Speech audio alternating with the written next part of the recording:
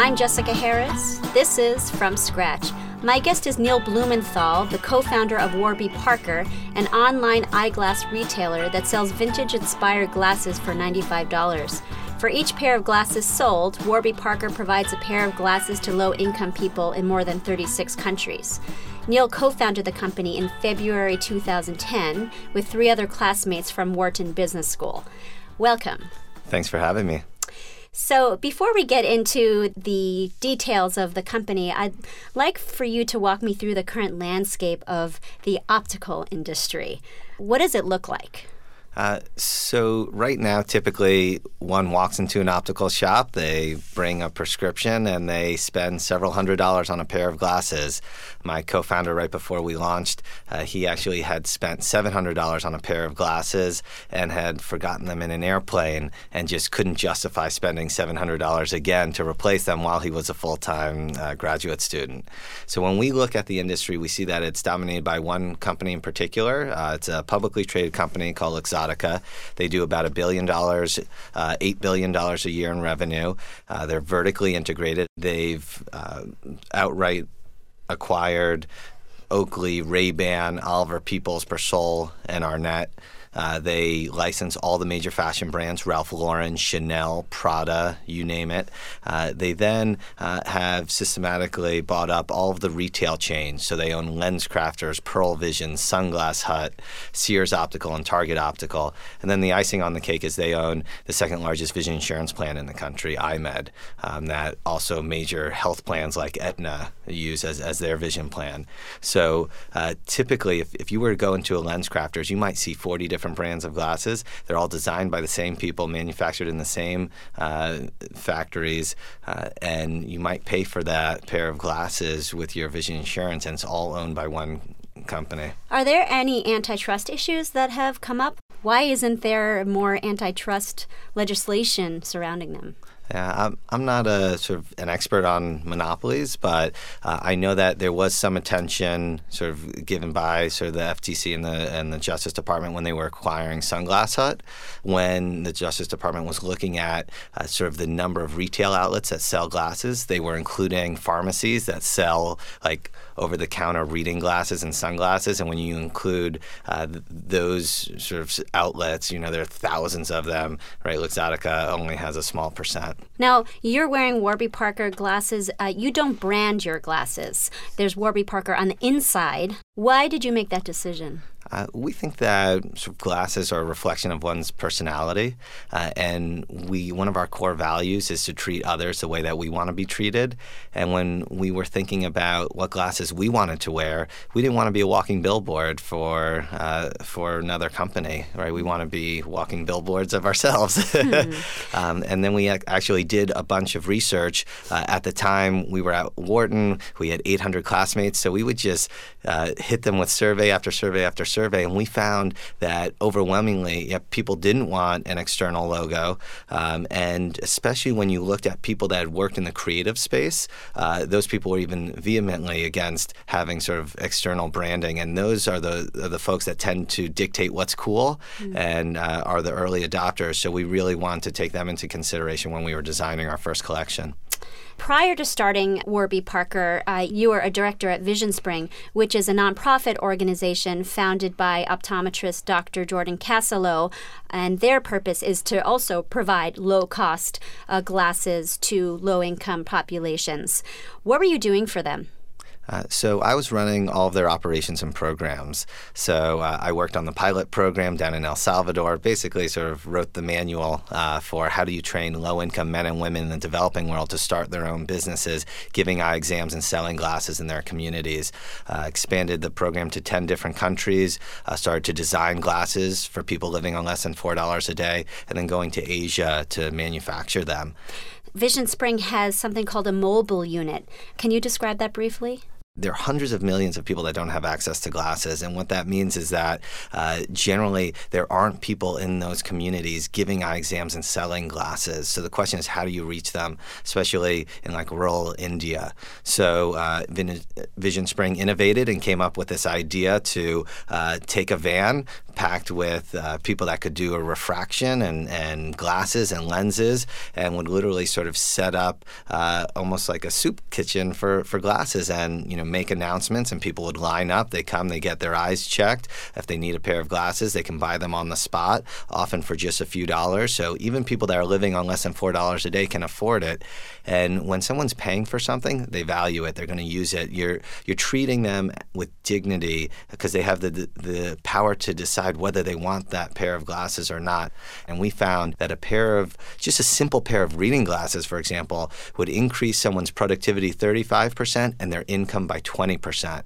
Now, just as you empower people inherently by forcing them to buy the glasses rather than giving them the glasses, you also allow them choice in, the style of glasses that they wear, which is almost equally important to them. What were your findings there?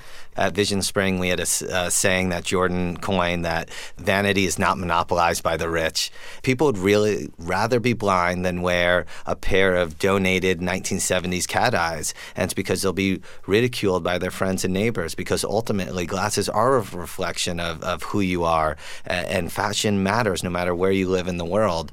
So when I was thinking about starting Warby Parker with a few friends, right, those lessons from serving people living on less than $4 a day were exactly the same, right? Glasses, while they have amazing sort of health function, they're ultimately fashion accessories. You happen to wear eyeglasses. How long have you worn glasses? So that's the funny thing, is that I really wear glasses as a fashion accessory. Do you have a prescription in your lenses right now, or are they completely clear? They're completely clear, but they are UV protected. Now, you grew up in New York City. Your mother was a nurse, and your dad was a tax lawyer, a partner at PricewaterhouseCoopers. What were some odd jobs that you had growing up in New York City? Well, it was funny. I think my first entrepreneurial experience, I got sucked into one of those direct response TV ads for a food dehydrator, and begged my parents that I could spend $60 on a food dehydrator so that way I could make dried fruit and beef jerky. And all it was a couple plastic trays, a heat coil, and a fan. And what you do is you basically take like grapes, you put it in there for 3 days, and then you get raisins. It ends up being more expensive to try and make them yourself. But my bright idea was to have a food stand on like Mercer Street to sell dried fruit and beef jerky to New Yorkers. So this was in high school, and you went to Friends Seminary, which is a Quaker high school in New York City, which has a real community focus. What impact do you think that your school had on you, if any? I think it had a tremendous impact. One of the things that was just core to the curriculum there was community service. Our school and our gym would actually turn into sort of a homeless shelter almost every evening. So if you were there late after school, you'd see it and you'd actually help clean up to prepare for people that were coming in to spend the night. I'm Jessica Harris. You're listening to From Scratch. My guest is Neil Blumenthal, co-founder of Warby Parker, a company that sells vintage-inspired glasses. For each pair of glasses sold, Warby Parker gives a pair of glasses to low-income populations internationally through nonprofit partners like Vision Spring. So fast forward to Wharton. You had 3 friends whom you co-founded the company with. And as you explained before, you had, your classmates as focus groups. What other types of helpful information did they give you? Well, an example was we were trying to build this great brand, and we were trying to figure out how do we name it. It actually was the hardest thing that we did. It took us 6 months. We came up with over 2,000 different names.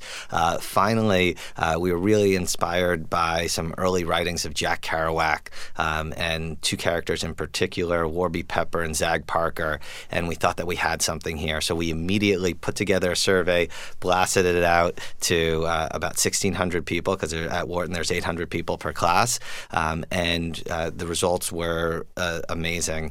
First, we asked, what is your gut reaction, sort of negative, neutral, or positive? Overwhelmingly, it was positive. And then it was, what are your sort of associations? And for the most part, people didn't have any associations. So you have this blank canvas from which to work. There were a few people that said Warburg Pincus, but we figured, as a Wharton population, a little focused on finance. One of your co-founders and co-CEOs, David Gilboa had attended an exhibit at the New York Public Library of Jack Kerouac, which was the catalyst for the idea, right? Absolutely. We had, when we looked at folks that inspired us, we often looked at literary figures because of the tie between vision and reading. So we took a lot of inspiration aesthetically from our grandparents that went to work in the 40s and 50s, and then sort of the social ethos of our parents that, were coming of age in the 60s and were reading sort of Kerouac and Ginsberg and others. Incidentally, one of your first marketing presentations was this hush mob at the New York Public Library. Explain that incident. We were trying to figure out what do we want to do for our fashion presentation, our first time that we were sort of in the scene and during Fashion Week. And what we decided to do was a guerrilla presentation at the New York Public Library.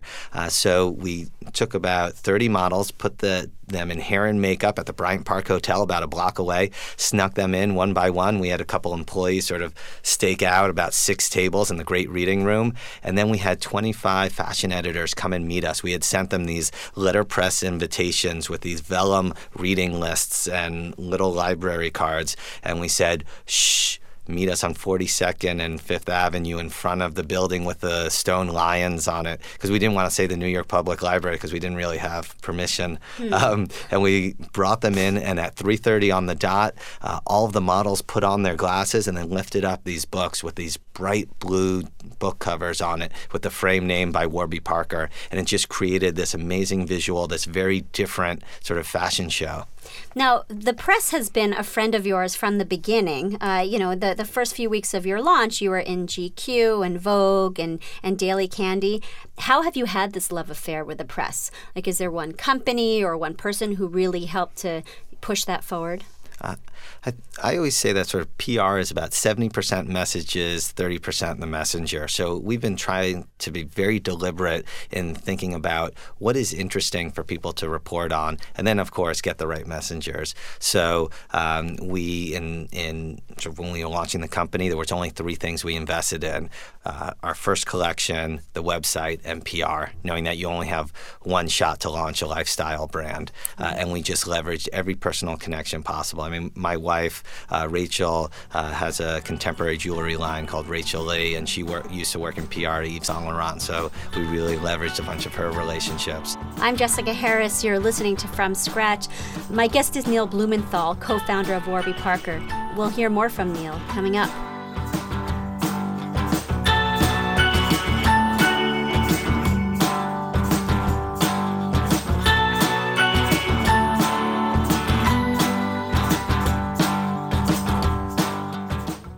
I'm Jessica Harris. This is From Scratch. My guest is Neil Blumenthal, the co-founder of Warby Parker, a company that sells vintage-inspired glasses. For each pair of glasses sold, Warby Parker gives a pair of glasses to low-income populations internationally through nonprofit partners like Vision Spring. Incidentally, when you were at Vision Spring, you actually rebranded the organization. It used to be called the SCOJO Foundation. How did that change in marketing and just branding impact what you carried over to Warby Parker?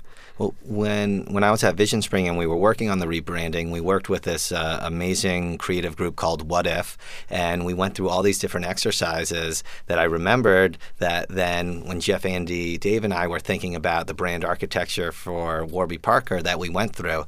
So an example would be, what are you and what aren't you? So an example would be Warby Parker is collegiate, but we're not preppy. And getting into those very specific nuances is really the essence of a brand, thinking about what type of, if we were a car, what type of car we'd be. If we were a jeans company, what type of jeans would we be? Thinking about different reference images. So one image that we kept coming back to was the blue-footed booby. And, I can't say it without laughing, and that was one of the reasons why we loved it, because who doesn't love a booby? What is a booby? It's this great sort of penguin-like bird that's found in the Galapagos. So for one thing, you kind of need to be knowledgeable and worldly to even know it exists.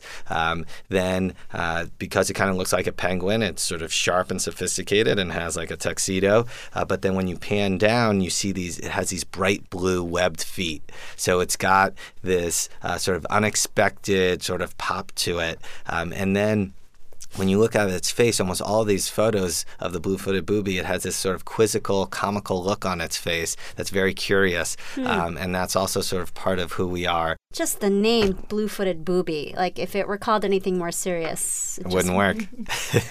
You co-founded the company with 3 of your classmates, which can be kind of risky, starting a company with your friends, but you kind of had this pact early on of staying friends no matter what. And what were some concrete things that you put in place to ensure that? Yeah, it's funny. I vividly remember that first night that we decided to move forward. We were sitting at a bar, and we basically promised each other 2 things. One was that we were going to work really hard, and the second that we were going to remain friends throughout the process. And we knew that there had been so many really smart people that had made similar pledges, but weren't able to keep them. So we thought, what could we do systematically to sort of maintain these friendships and maintain a healthy working dynamic? And we created monthly 360 reviews where we'd go back to the same bar. The 4 of us would sit there. One person would be in the hot seat at a time, and we'd say, hey, you're doing this well. Hey, this can be improved. Hey, when you shoot me a 10-page email at 2 in the morning, I want to kill you. And it really helped any sort of issues to surface immediately and for us to resolve it and for us to just become, a high-functioning team. You had 360 reviews monthly. What were some issues that your partners had with you? I think sometimes I'm known for immediately jumping into action and maybe not thinking things through as much as my 3 other co-founders. So sometimes it was, hey, Neil, slow it down a bit. And does your wife say the same thing? Sometimes, definitely. I tend to plan trips and then not really pack for them. Now, David Gilboa, incidentally, in addition to being one of the co-founders and the co-CEO, he's also the fastest marathon runner who has run in a flamingo costume. And he's hiked across Antarctica. Indeed, one of our core values is to inject fun and quirkiness into everything that we do. So we take Halloween very seriously. Every year, we decorate the office for a week, and we have everybody dress up and come to the office in full costume on a day that's not Halloween. So it makes for some pretty awkward subway rides. What have you been? Last year, I was Annie. Little Orphan Annie, and it was a little awkward. We had about 15 MIT students visiting that day, and I was giving a talk to them in this really small skirt. Did you sing? I didn't sing, but I'm hoping that it was memorable.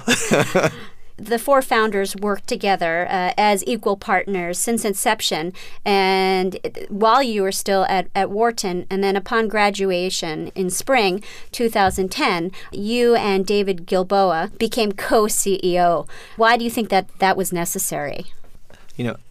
I think it would have been weird to have a reporting relationship between the 2 of us, regardless of who was going to be his superior and who was going to be the subordinate. And I think the other thing is that our skill sets complemented each other pretty well. So we were able to do it in an organized fashion. So we sort of split the business up into about 12 different departments. 6 roll up into me, 6 roll up into Dave. Ultimately, we have created mechanisms in case there is a disagreement. For one thing, we each have the final say in our areas of responsibility, and then we, work closely with our board on sort of major strategic issues. Since it's still a private company, you could do whatever you want, until until we have activist shareholders. Okay. In the early days, when you launched, to your surprise, orders vastly outpaced your inventory. How did you respond to that imbalance? Yeah, we went from this moment where it was like, oh my God, our idea is actually working, to, oh crap, we're not going to be able to serve our customers. And the whole idea was to provide access, right? And within 48 hours, we had to shut down our home try-on program. Within 3 weeks, we hit our first year sales targets. Within 4 weeks, sold out of our top 15 styles. So we immediately had to just come out and sort of tell our customers, hey, we're really sorry. We didn't expect there to be this much of a response. We're going to do everything possible to sort of get more inventory faster, but we're not going to take your credit card just now, and we're not going to charge you. you took out loans from the bank shortly thereafter. How much capital did you have in those early days? So the four of us invested our life savings in the company. It was under $150,000. And then we ended up getting a $200,000 term loan that was backed by the Small Business Administration. That was difficult to get. Took us about 14 banks, even though every loan officer we saw said, wow, this is a really impressive business plan. You have all this traction. Our hands are tied. We can't make loans to companies that haven't been around for at least 2 years and have 2 years of tax returns. And this was coming off the heels of the 2008 financial crisis, where a lot of banks had to quickly implement measures to sort of rein in lending. We ended up leveraging a personal relationship. One thing that was interesting was that we had to put up $100,000 of our own capital to secure this $200,000 loan, even though it was backed up to 90% by the federal government. And that was because the bank said, listen, at the end of the day, if you don't pay, it's too much of a headache to try and get the federal government to reimburse us. Which was a little upsetting, knowing I think that the SBA is a great thing, but just how can we sort of streamline it to make sure that's functioning as it should. Did you also raise capital from friends and family? No venture, right? At that point, no. It was about 18 months after we launched that we did our first equity raise, and that we had a mix of friends and family, of angel funds, and then actually individuals from the fashion and entertainment worlds. So people like Ashton Kutcher, Ari Emanuel, the CEO of William Morris Endeavor, Joel Horowitz, the former CEO and co-founder of Tommy Hilfiger, the family that owns Chanel. We really wanted sort of a diverse group that could help us build the next great lifestyle brand. Now, you also looked at Zappos as some type of inspiration for you, the shoe company now owned by Amazon. What are one or two examples of that? From day one, it was how do we make buying glasses as easy as possible? So it's free shipping, free returns, hiring really talented people to sort of work in customer service and actually be in sort of like a call center. People think that it's crazy that we're managing sort of a call center in the middle of Soho using sort of graduates from top universities. But we're finding that they're able to deliver an amazing customer experience, and this is a great marketing tool. When we measure customer satisfaction using Net Promoter Score, our score is a 91, which is higher than Apple and Zappos, and it ends up being a great sort of recruiting tool and a feeder to all of our other departments. What has surprised you about the company? Like, what has been harder for you than you thought? I don't know if we fully appreciated the technological challenges of sort of building a technology-enabled brand and somebody that sells primarily through e-commerce. So the four of us that started the company aren't technical, and it took us a while to sort of hire engineers, software engineers, developers, coders. There's actually a real sort of lack of engineering talent in the U.S. right now. It's limiting our growth, and it's limiting our ability to hire in other areas because we just don't have enough technical talent. I'm Jessica Harris. You're listening to From Scratch. My guest is Neil Blumenthal, the co-founder of Warby Parker, a company that sells vintage-inspired glasses. The company has a home try-on option where it will send you 5 glasses that you choose on the website to try on at home for free. Incidentally, we were talking about Luxottica and just how the industry is controlled really by one or two companies. You are a David in comparison to this Goliath, but have you had any communication with them? Have they paid any attention to you? Yeah, we had a brief conversation with them, I think it was almost a year ago or so. It was funny, we were meeting at their offices, and Dave and I told our team, if we're not back in 2 hours, call the cops. But no, it was a very open dialogue, sort of, wondering if there's an opportunity for us to work together. I have a lot of respect for the business that they've built, and I think that they're always sort of looking at, hey, what are some companies in the eyewear industry that are doing interesting things? You're primarily an online company, though your face-to-face encounters with customers have been pretty important for the growth of the company. And in a way, you're marrying e-commerce with bricks and mortar. Can you describe that dichotomy a little bit? So what we found was that when we were working out of our apartments in Philadelphia while we were full-time students and we had run out of a bunch of inventory, people started calling us and saying, hey, I heard you're in Philadelphia. Can we come to your office? And we'd say, you can come to my apartment. And people would show up. I remember the first person was a resident, and he came in with his scrubs, and we laid out the glasses on the dining room table, tried to make the apartment look as nice as possible. And we thought it was going to be this really suboptimal experience, but figured, what the hell, we'll give it a shot. And it ended up being a really special experience because for the customer, they got a chance to meet the people behind the brand, which is so rare these days. And this particular person went on to be one of our biggest advocates. So when we moved back to New York and we set up our office, we made sure to make sure that our first office was in Union Square, that was easily accessible by subway, that it was southern facing and had light coming in, and we had a small showroom to the point where people just started coming in, and we got into huge fights with our landlord because they were like, you can't be running a store out of here. This is a commercial space. Should be an office, and the elevator broke, and it was a big disaster. Now we've since moved to the Puck Building on House and Lafayette, where on the 5th floor we have a 600 square foot showroom. Last month we did over $250,000 worth of sales. When you look at it on a sales per square foot basis, right, that's approaching levels of Tiffany's and Apple, which, it's crazy when you think about we're selling a $95 pair of glasses, on the 5th floor of a non-retail building. When you first launched the company, you were out of your apartments in Pennsylvania and you moved to New York. You then used your wife's office as the Warby Parker headquarters. How was that? It was funny. We were all scrunched into sort of the back of her office, which was right in the Fashion District on 38th Street.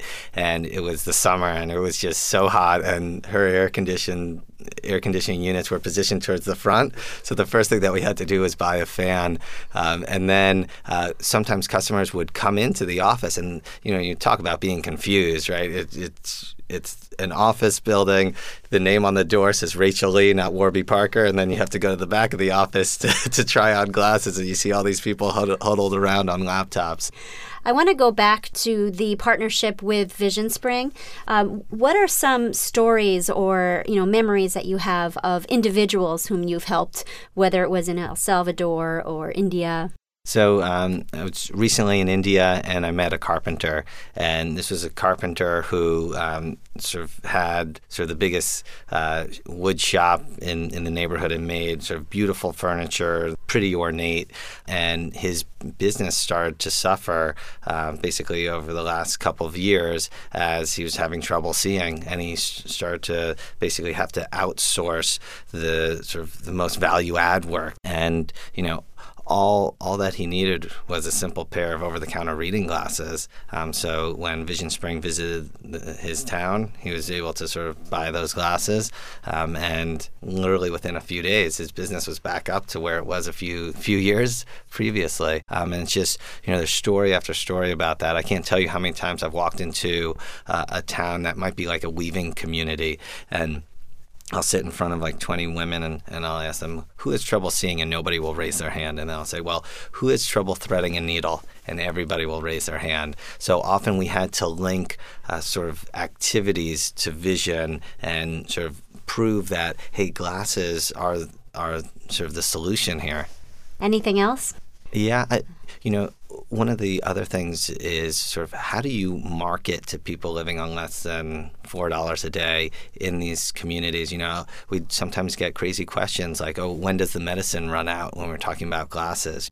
One of the other things that we'd find is that early on, we learned that you need to build up credibility for the people that we're training over time, because we're training people from these communities where they've sort of grown up and gone to school with their neighbors over their entire lifetime. For them to sort of come back after a couple days training and say, hey, I can give eye exams and sell glasses, right? It's just outside of the realm of believability. So we had to create posters that said, like vision entrepreneur in training, and give people sort of lab coats and ID cards and certificates of training, so that way they could sort of prove to their friends and family that, hey, they had gone through this rigorous training. They do have the capacity to, give these eye exams and sell glasses. pretty universal.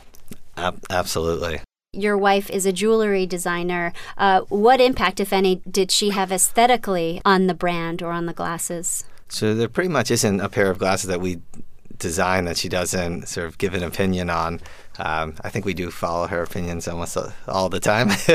So it's great to have sort of another person with a great aesthetic for us to sort of turn to. She has a great glasses face, and almost any pair of glasses sort of looks good on her. So we're able to always throw on different glasses on her to see if we think it's going to work. I know what you mean when you say she has a great glasses face. Some people wear glasses well, and others just doesn't work. Yeah, kind of like caps. Yeah. Some guys can handle caps, baseball caps, and Right. others just keep it off. It's like Matt Lauer. The host of the Today Show. He was an eyeglass model for a while. Huh. And what was pretty neat was when we were on the Today Show, he was basically, every pair of glasses looked great on him.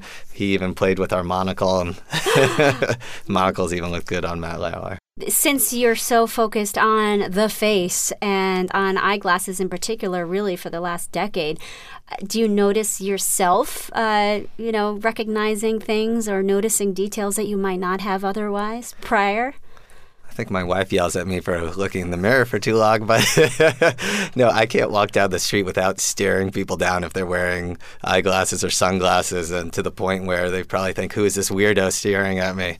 Are you trying to figure out, are those my glasses, or what are you looking at? Well, that's generally easy to do. And I remember the first time that I saw somebody wearing our glasses, it was at the Union Square train station. This gentleman was on the platform, and he sort of walked by me, and I kind of was following with him, and he was kind of looking back like, who's this weirdo? Is he going to push me off the platform? But no, I just wanted to see our first sort of customer in the wild, so to speak. Well, thank you very much for joining us.